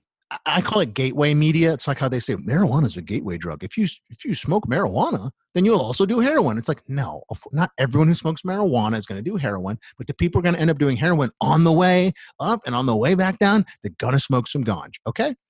So I'm not a blame the media person. So I'm trying to get deeper. I'm like, it's not just turning on TV and watching Ice-T in NYPD, CSI, FU, LAPD, fuck the police, whatever those goddamn dumbass Dick Wolf shows. Law and Order, 123, ABC, MSNBC. It's not just, it goes deeper than that. And I was trying to get to the bottom of it. And I'm thinking about all of this true crime shit. Okay. People are so obsessed with murderers and cops and court cases and evidence, and we have so many people just watching Making of a Murderer or all of these dumbass shows that are just let's face it, they're just ripping off Thin Blue Line and Errol Morris. All of these shows just rip off Errol Morris straight up, like Making a Murderer and all this shit. Fuck those stupid shows. Just ripping off Errol Morris, who's the greatest documentary filmmaker of our life, with the possible exception of Werner Herzog and their friends, which makes me so happy. But anyway, there's this clear obsession with police, with the justice system, and everyone wants to at least watch these shows. And then there's the people that are next level who are, like the zodiologists that I've been communicating as I've been working on my Zodiac Killer project. These guys and gals, like they fancy themselves like private investigators. They're really involved. When I was working on my JFK project, Orphans of Camelot, and Assassination Agnostic, I was involved with these folks, and these women and men were like, they treated themselves as like.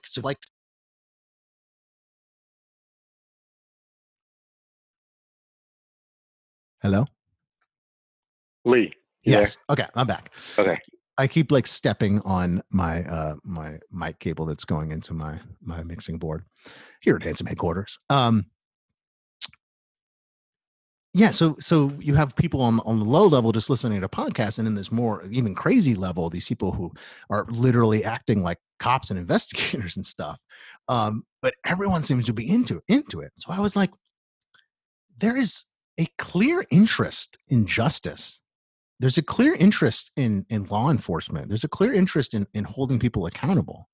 And sometimes it's the criminals, but sometimes it's also like these shows about, look how fucked up the cops acted, or look how fucked up the FBI acted. This is horrible. So there is this, not only is there this interest in justice, but I think there is this desire for people to become involved in the process.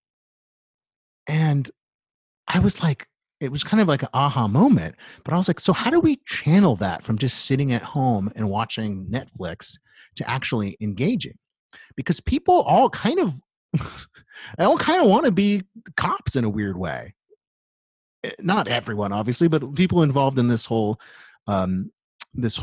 true crime renaissance. Like, part of them wants to sort of be a billion cops. So I think, okay, how do we actually?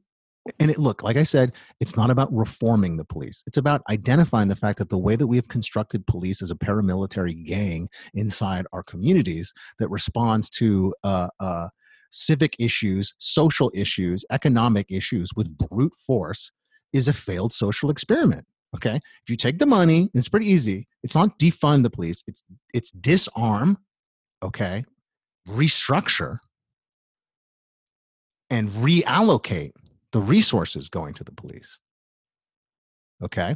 And you allocate those resources, the monetary resources, for social problems. If you solve the social ills of our society, then cops will just be doing their job of helping old ladies across the street. Okay. Or going to quell domestic disputes and helping women and children get away from their evil fathers. Okay. Or it's, if there's a robbery, they go down and they investigate. Instead of like, oh, we got a problem, let's go in there and just be scared and assume that something's going to go badly and then overreact before we even have a chance.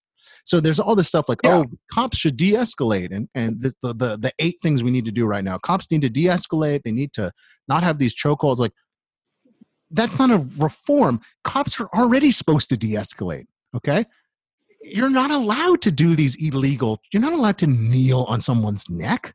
Reforms aren't going to do anything. And I was thinking, well, how do we do this? How do we channel? How do we reform and how do we disarm and restructure the way we protect ourselves? Because obviously, like, defund the police doesn't mean like anarchy. It means use the funds for the police to actually solve the problems that cause the police to come in and think they need to bash everybody over the head. We need to protect ourselves, okay? But we don't need to have a militarized gang do it for us. So how do we protect ourselves? Well, one of the things I think that we need to do is deputize community members as deputized neighborhood observers. Okay, so I think there should be in every neighborhood. I think it's block by block. You know, take the nosy people poking themselves out the window and trying to see what's going on, put them in training, how to be deputized neighborhood observers. They sit, they get the training, they get approved, and they follow police bands. So when they hear there's a something in progress, these in their neighborhood, these deputized neighborhood observers who are, I think, should be in some form of non-militarized uniform, but some form of uniform expressing authority, they go. And if there are no officers there yet, they try to figure out what's going on, make observations. They'll probably have a body cam too. And when the officers arrive, they will monitor the officers. And, you know, if something happens, like they kneel on a guy's neck for 8 minutes and 46 seconds, maybe at the 12-second mark, these guys and gals can go, actually, deputized neighborhood observer, this is illegal. I will have to report you unless you refrain. Now, this is like, you know, Lee's white technocratic solution for everything. And I know that there are conflict mediators like this in like downtown Oakland, near where our unnamed organization has its Bay Area office. They do have a lot of these folks walking the streets and doing this kind of programming, this kind of intervention.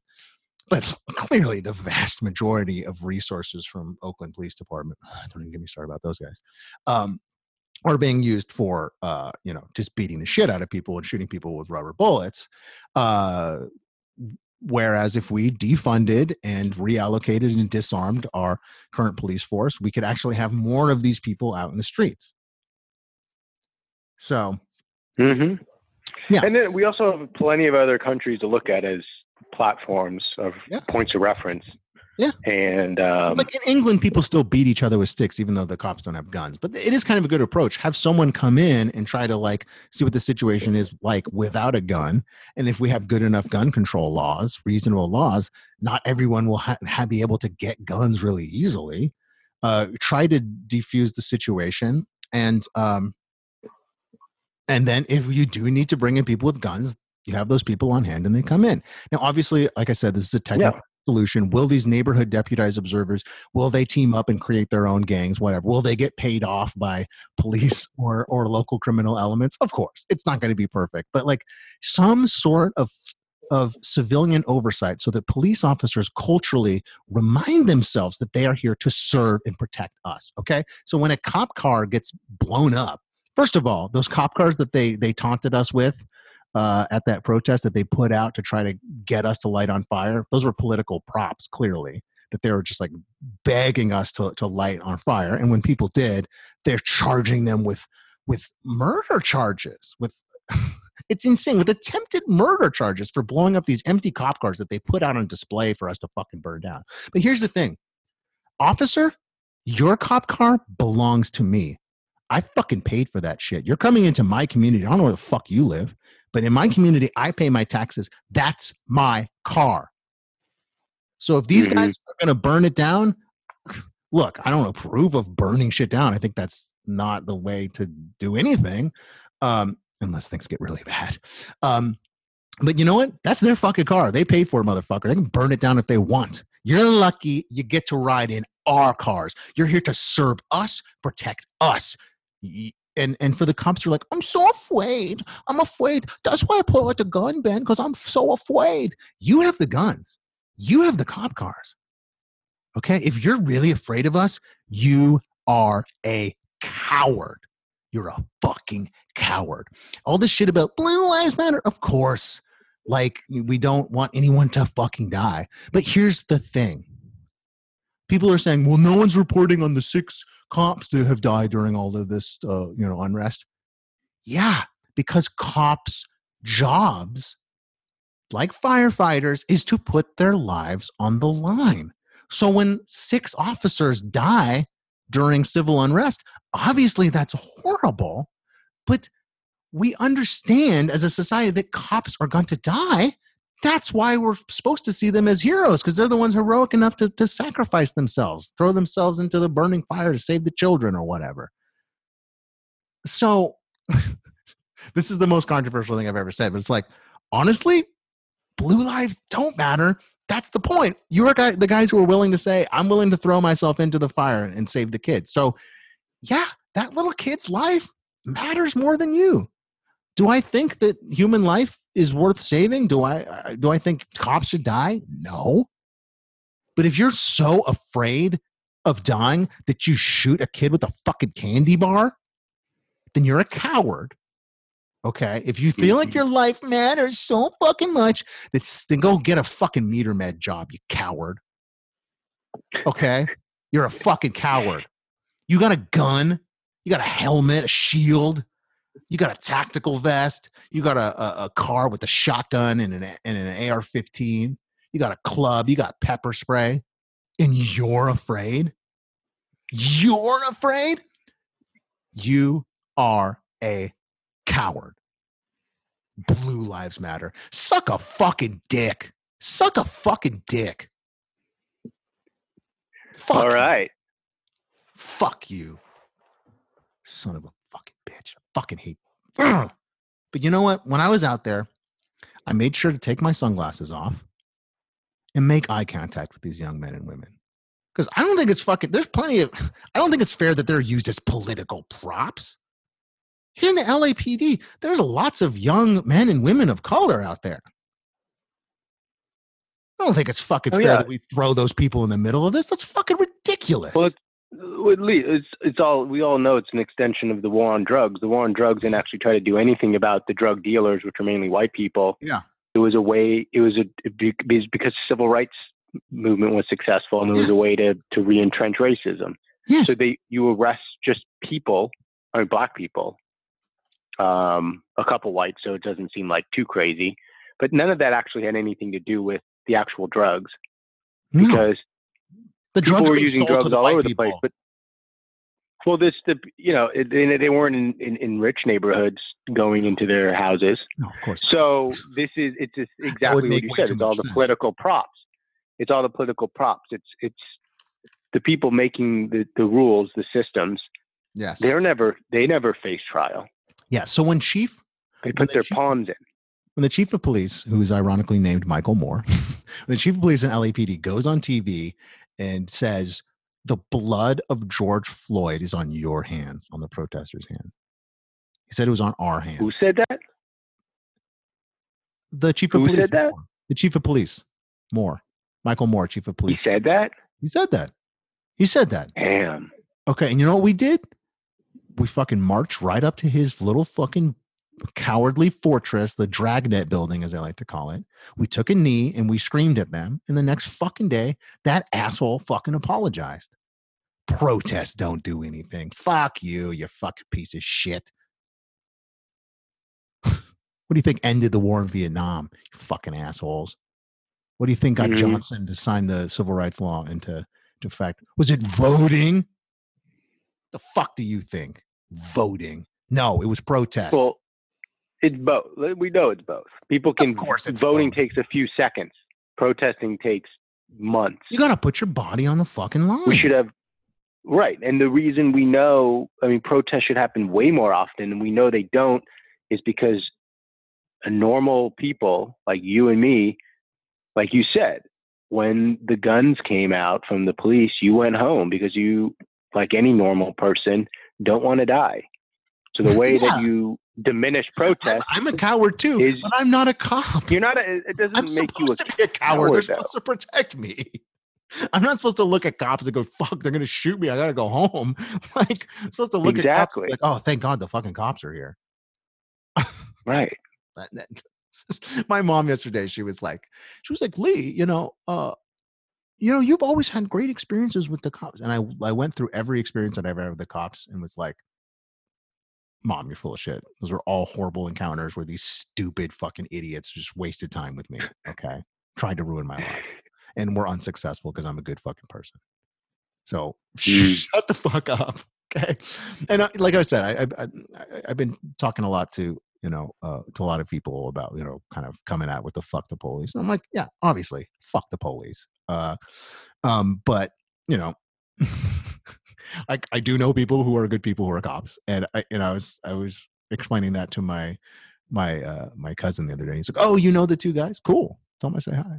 The two good cops. Tell them I say hi. Yeah, let's see. Was there anything else? Let me look at my notes here. Anything else? Fetish. Well, yeah, like you said, you know, because there are people that go into the police force to do the things like you said, and they become the entire system has been become detectives. They become detectives, which are like the smart guy cop jobs. Yeah. Anyway, and then I was talking to my cousin. Well, he was talking about. He's like, and look, this is obviously, totally not empirical. This is all anecdotal. But he was talking about. He grew up in a pretty rural California community, and he was saying like everyone I knew who became a cop was a fucking piece of shit. Like they were all the worst people, the people who stole, the people who date raped, the people who called people slurs. Those were all the guys that became cops. Because it really, like, yes, there are good cops, obviously, but you have to ask the question, why do you get into law enforcement? Okay. And I think just anecdotally. Why do you get into law enforcement in the U.S.? It's like those are the people being hired because the people doing the hiring are they themselves. Because look at other countries in their law enforcement. If it's viewed totally differently. If it's more detective-based work and beat cop, you get upstanding citizens that want to. It was like, like I was a good person growing up. There were a bunch of hoodlums. They stole my lunch money, and I just want to make sure that doesn't happen to the next generation. Yes, but we have the exact opposite, where especially since non-regulated the late militia, 60s, we have non-regulated, especially since the late. Yeah, I mean, listen, ill-regulated militia. Anti-constitutional, regulated exactly as they want it. They want to hire the bullies. Yes. So ill-regulated. Yes. So yeah, they hire the bullies. So yeah, exactly. And I was trying to think. Like as I was talking to my cousin, I was like, "Yeah, who are these?" He was like, "Who are these guys?" And I was like, "They're the guys." Like, oh man, I was a good football player in high school, but I never got my fucking I never got my college scholarship. Oh, I miss it so much. They used to put us on these buses and send us to schools with black kids, and we would beat the shit out of the black kids on the football team. Oh, I miss that so much. Oh, I wish I could be on a team where I still get to go to other people's neighborhoods and beat the shit out of their black kids. Oh, I'll just become a cop. I'll just become a cop. This is even better than football. I used to just go to the other kids' schools and just beat the shit out of them with the helmet. Now I can beat them with the fucking stick. I can think that I'm pulling out my my taser and actually just shoot them in the back of the fucking head at a goddamn BART station. Oh, this is great. I can get them. Oh, I have the president behind me. Oh, I used to just be my coach that said, go beat the shit out of those black kids from the other school. Now I got the president saying shit out of black people. And I'll send in the army to help you out. These are the things that make me want to just leave this country like it's in a failed experiment. Yes. And or it's like any other like rational country. If you went and applied for a job like this, you don't put that person in jail. You put them into a wilderness island and try to reform them. And it might take 5 years. Yes. But it's saying like, these are the thoughts you have. We need to help you. Here it's like, oh, here's a job. Here's a gun. Yes. So yeah, my anecdotal straw man that I am creating. Okay. So we got the guy who's on the football team, but was too stupid and shitty to go to college. And now has joined the new football team for beating up black people, the police. Okay. Now a kid with a candy bar walks out of a store and he shoots them in the face and kills them. And then that kid's mom goes, my son's life matters. In fact, all black lives matter. And that cop says, no, my life matters. Blue lives matter. Fuck yourself. You're a fucking coward. Shame on you. Fuck you. Did this really happen, or is this what you're saying? No, it was my straw man. But it's, I'm just using my little straw man to talk about the. That's the little. I like it. That's the micro version. Okay, and then there's the macro version, what we're seeing on TV. Okay. So, where are we going to go next? We got to round this out pretty quickly here. We do. So, how do we do that? Well, I think we need to remind ourselves this. Now is the time to shut the fuck up and listen. Yeah, we can have our podcast and our posts and our support and whatever, but that has to be just like the icing on the cake of what we're actually doing. Okay. We need to remember that every time we bring up the one bad part of this amazing uprising that's happening, you're silencing a black voice. So shut the fuck up. And here's the thing, Ben, it's not about you. It's not about me. And it's not about you. It's not about you. It's not about you. One guy, I read one really good idea from someone who actually explained what Antifa actually is. Yeah. And he said one of the most successful tactics they've been doing, it's like if you want to do anything as a white person, make a bunch of fake profiles on Facebook or whatever, join the neo-Nazi, fascist, all these different groups. Yes. And try, and they have a lot of guides on how to do this, but try to throw enough uncertainty at a certain potential rally. They said their most successful one so far, they had 1,000 people that said they were going to go and only 20 showed up because it was only like 4 or 5 people, but they coordinated their efforts and sowed enough dissent within the group, like in group, and they diffused what could have been a very large fascist neo-Nazi protest. So that's one thing that you can do. Like if you, like you said, if I want to do like, I want to be a detective, I want to do all this stuff. There's Bellingcat.com. They allow people to use GPS, surveillance, all this stuff to try to identify large crimes. Like where does North Korea get its Mercedes-Benz from? Like big stuff. Mm-hmm. But then if you want to do like more minute stuff, especially with protests in the US, it's like sign up for a whole bunch of fake accounts, join all of those groups and try. And it's not like, hey guys, don't do this. This is a bad idea. Because it'd be like, who the fuck are you? It's about the day-to-day, like being on those sites. It's like almost like a job. It's like spend 20 hours a week listening to what people are saying, joining in, but then at some point being like, well, somehow getting to the point where you have enough credibility where you could back people off from actually showing up in person, or maybe even being like, whoa, this is really fucked up. This is dumb. Like that's something that we could spend our time doing if we're at home. No, that's great. Yeah. I remember once signing up for the like comment board for the Daily Stormer, which is like the foremost neo-Nazi quote publication unquote in the country. Check it out on the Southern Poverty Law Center if you want more information.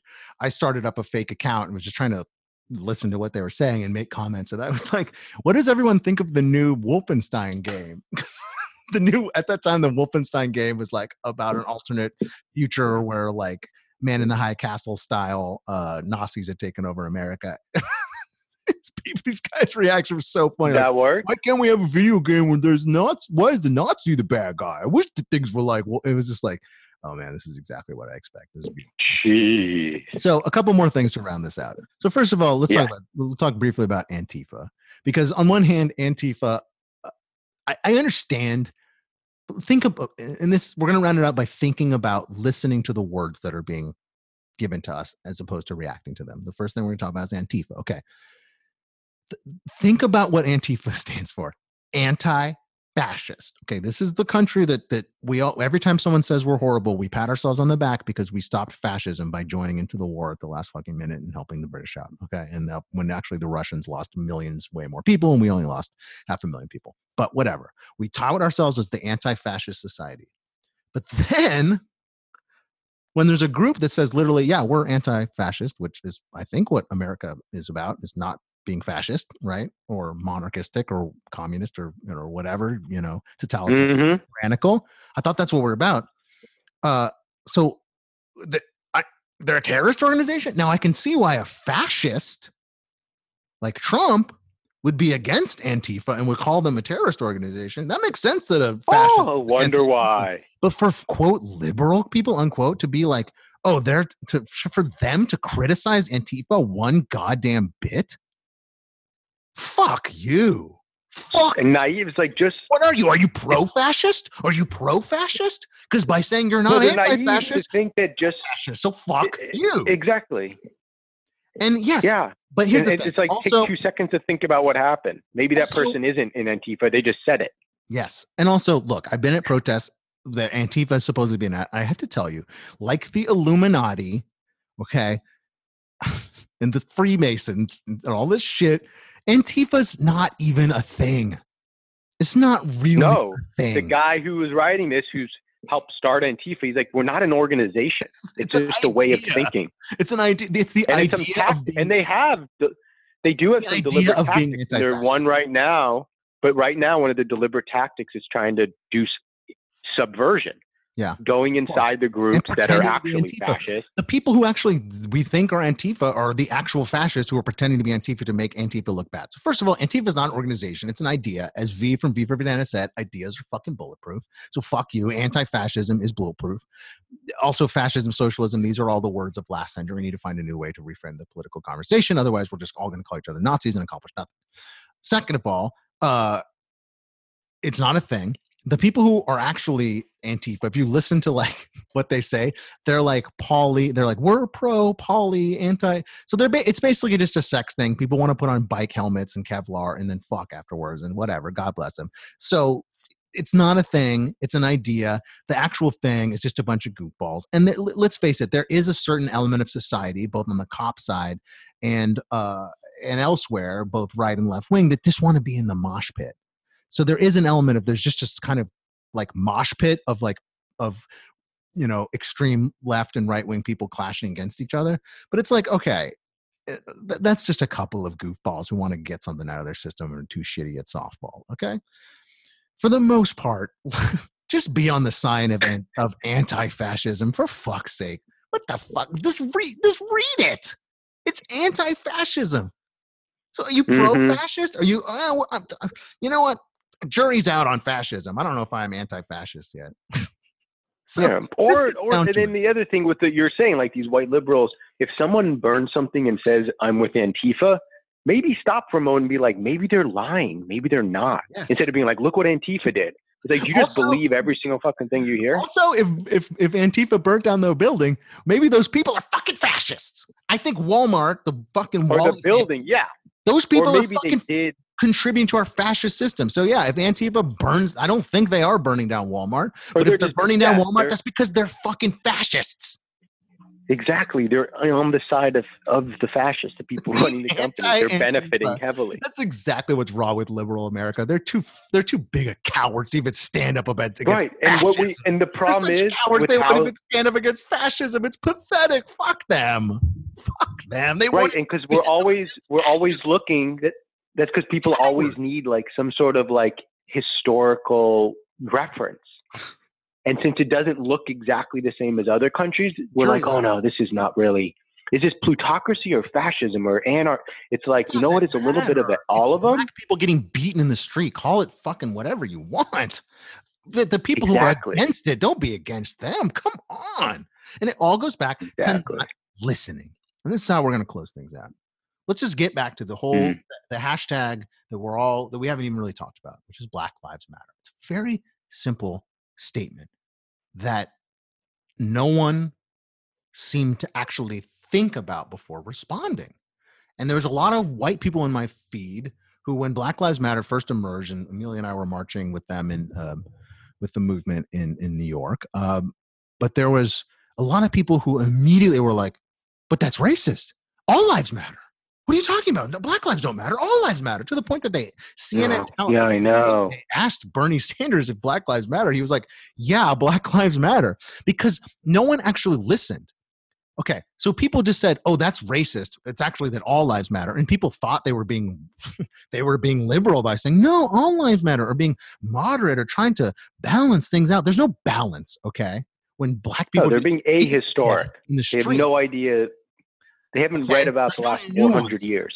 Okay. And so instead of just thinking through Black Lives Matter, okay, so thinking it through, what does that actually mean? Is that actually a racist statement? Is that a black supremacy statement?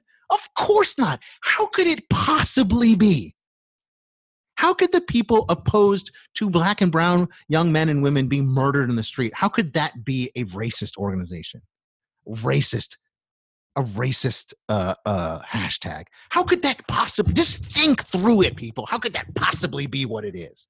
Okay. And even if you interpret it, it's not about fucking you.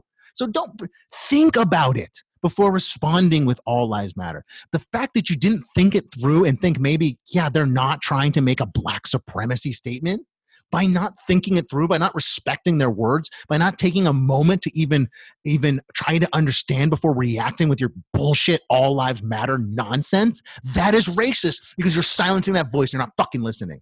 And I can't believe I'm explaining this now in 2020. There's no hoverboard that I have to explain that the reason why people say Black Lives Matter and not all lives matter is because white lives have already mattered. They've already mattered for a long time. We take it for an assumption that your life and my life matters.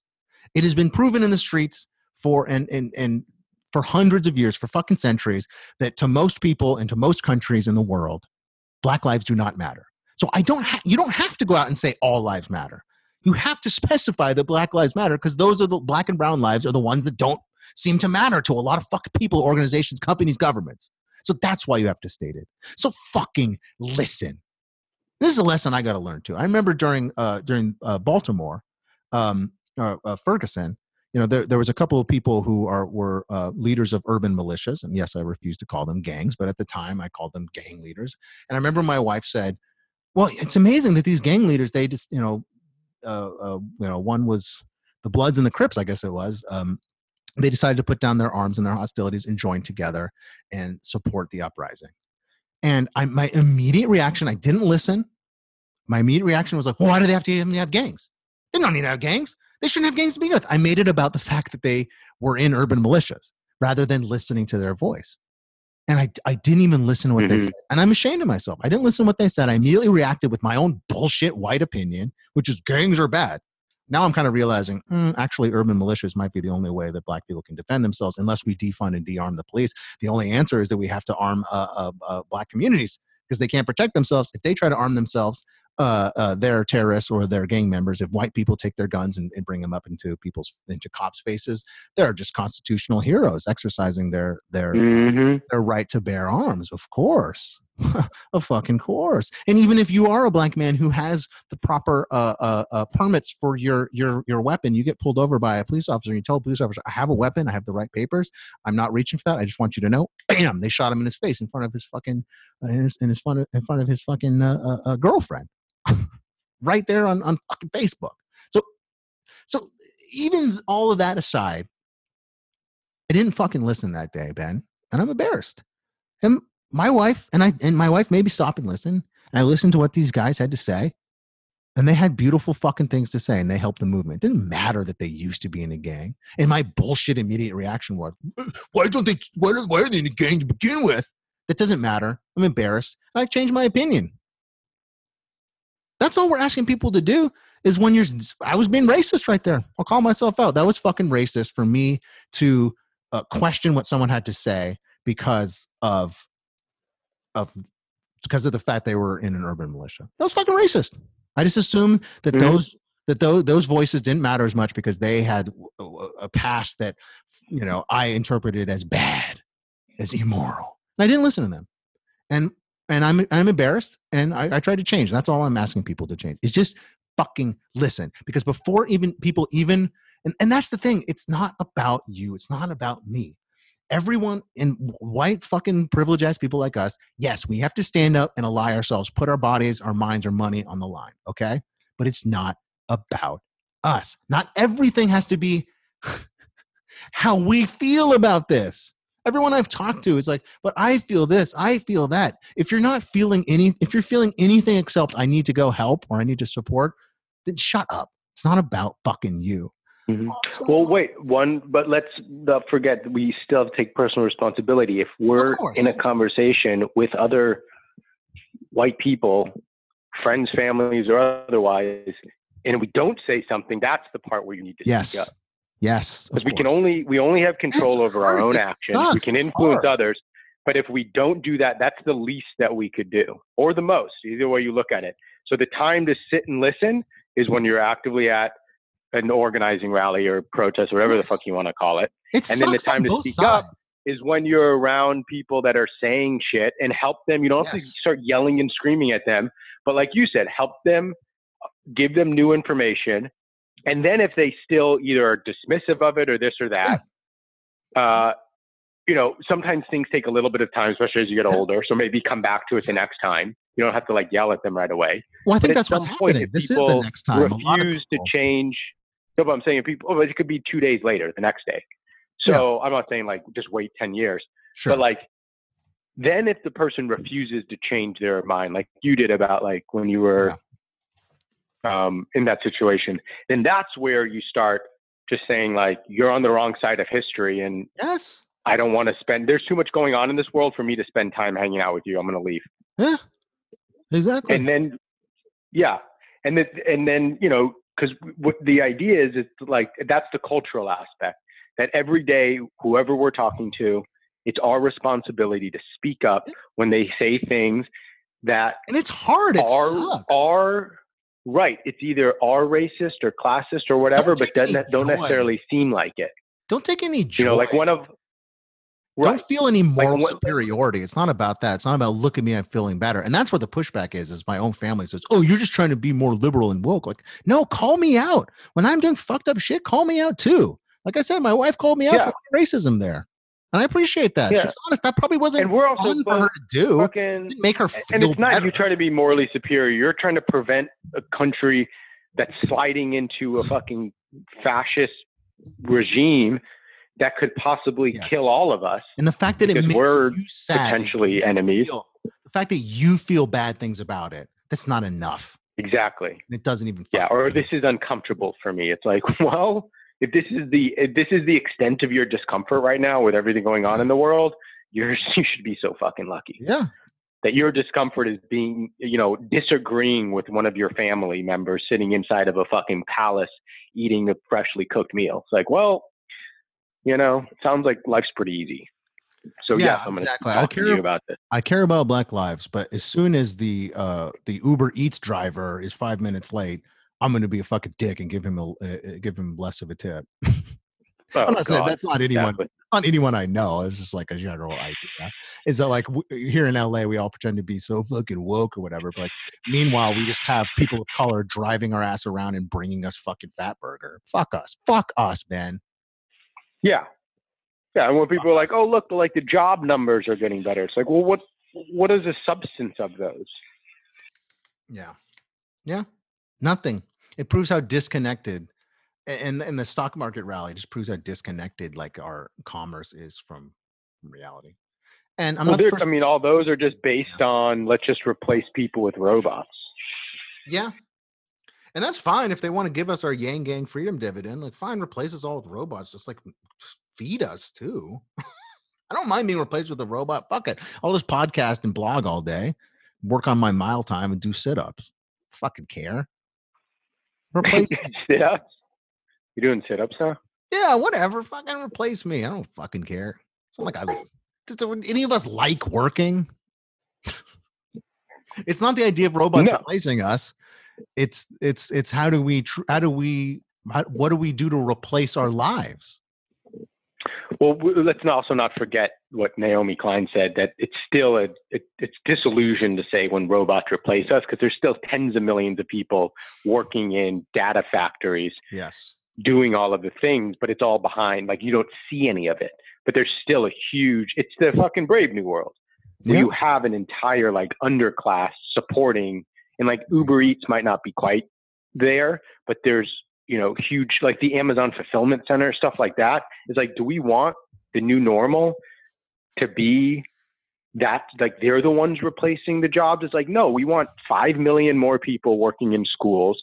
We want 5 million more people planting trees, making parks, greening areas that were neglected by, not just and then millions of people taking care of the young and old, direct care, one-on-one. There you go. And then maybe we won't have to spend so much on cops to beat the shit out of them if they decide to voice their opinion or have a goddamn candy bar.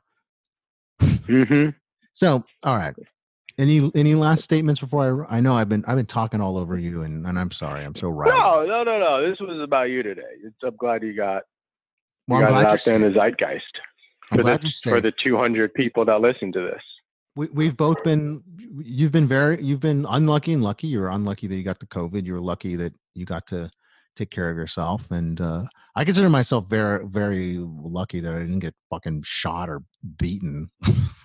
I was right there where all the beating happened, like right before I just missed it. Like, oh yeah. Oh, the last comparison I wanted to give actually that I forgot. But the last comparison that I thought of when people were overly focused on the isolated cases of people taking a couple of things from a Target or whatever, I'm like, the way to show that it's not a big deal is that because I've been working at the food bank, right? Or I was, like COVID. But there are tens of millions of people every day, every week, waiting in line patiently to get food. There's a couple thousand people. I still think it's organized, and I think it's totally justified going to the thing of just going and taking it themselves from a ruthless, terrible monopolistic corporation and the people that run it as a point of political protest, which I think is fine. But that's the difference, where if you look at it as a standard deviation, the people taking things like that are like 4 degrees from the norm. The vast 99% of people are waiting. Mm-hmm. Yeah, because most people aren't looters. No, and the people that are in a time like this, when it's heavily targeted and very succinct and thoughtful, they're doing, and it's a political statement. If you break the windows of a Target, you go inside. That's what I'm saying. It's a statement. And that's why it's racist to say that the breaking of a window is the same thing as the killing of a life. It's like, it's a fucking window. Or even comparable, even worth mentioning in the same sentence, the same paragraph, the same day. Because in that paragraph, they didn't talk about the hundreds of billions of new dollars that were just given to the few people that run these companies so that they could keep their tens of millions of dollars in salary and stocks and their friends happy. There you go. Right. So someone goes in and who got fired just because they're just seen as a replaceable object in the system. It's amazing. As one person said, actually, it was another Black writer, we should feel so lucky that it's so far and few between that people, even Black people, knowing the 400 years of history of this country, are vastly patient, resilient, and asking for things with words. It's like, we should feel so lucky that 99.9%.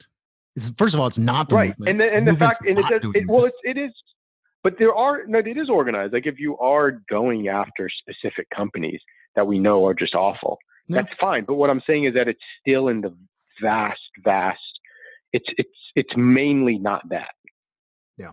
It's only the headlines. It's headline grabbing. So people get a distorted view and like, oh my God, the world's going to hell. And this is how autocrats come to power, because people feel relieved, like, oh my God, well, the stealing stopped, but CVS isn't burning. Thank God. It's like, oh my God. Stormtroopers are here to beat the shit out of the people who fucking stole some tampons and Pampers. Mm-hmm. Thank God. Oh my God, our precious shit. Well, thanks, Ben. And I'm glad that you're safe and healthy, and I feel for you that you had to go through all this fucking Rona shit. I wish our government had done better to protect you and protect Kristen, and I'm glad that you're both doing okay. And thanks, Ben. Yeah. And to anyone who got offended this week, fuck you. Remember, every time you mention looting in the same sentence or paragraph or thought as the movement, you're contributing to a racist, shitty society. Okay. We are all looters by benefiting from American society. We are all benefiting from slavery. We're all looters and rioters. And even if we are not individually racist and we're good people, we're still part of the racist system and we're still fucking complicit. So I want everybody to listen shut the fuck up, amplify other people's voices. It's not about you. If someone loots you, try to have a little fucking empathy. Get your check from the insurance company, okay? And 2 more things. Fuck the police. Black Lives Matter.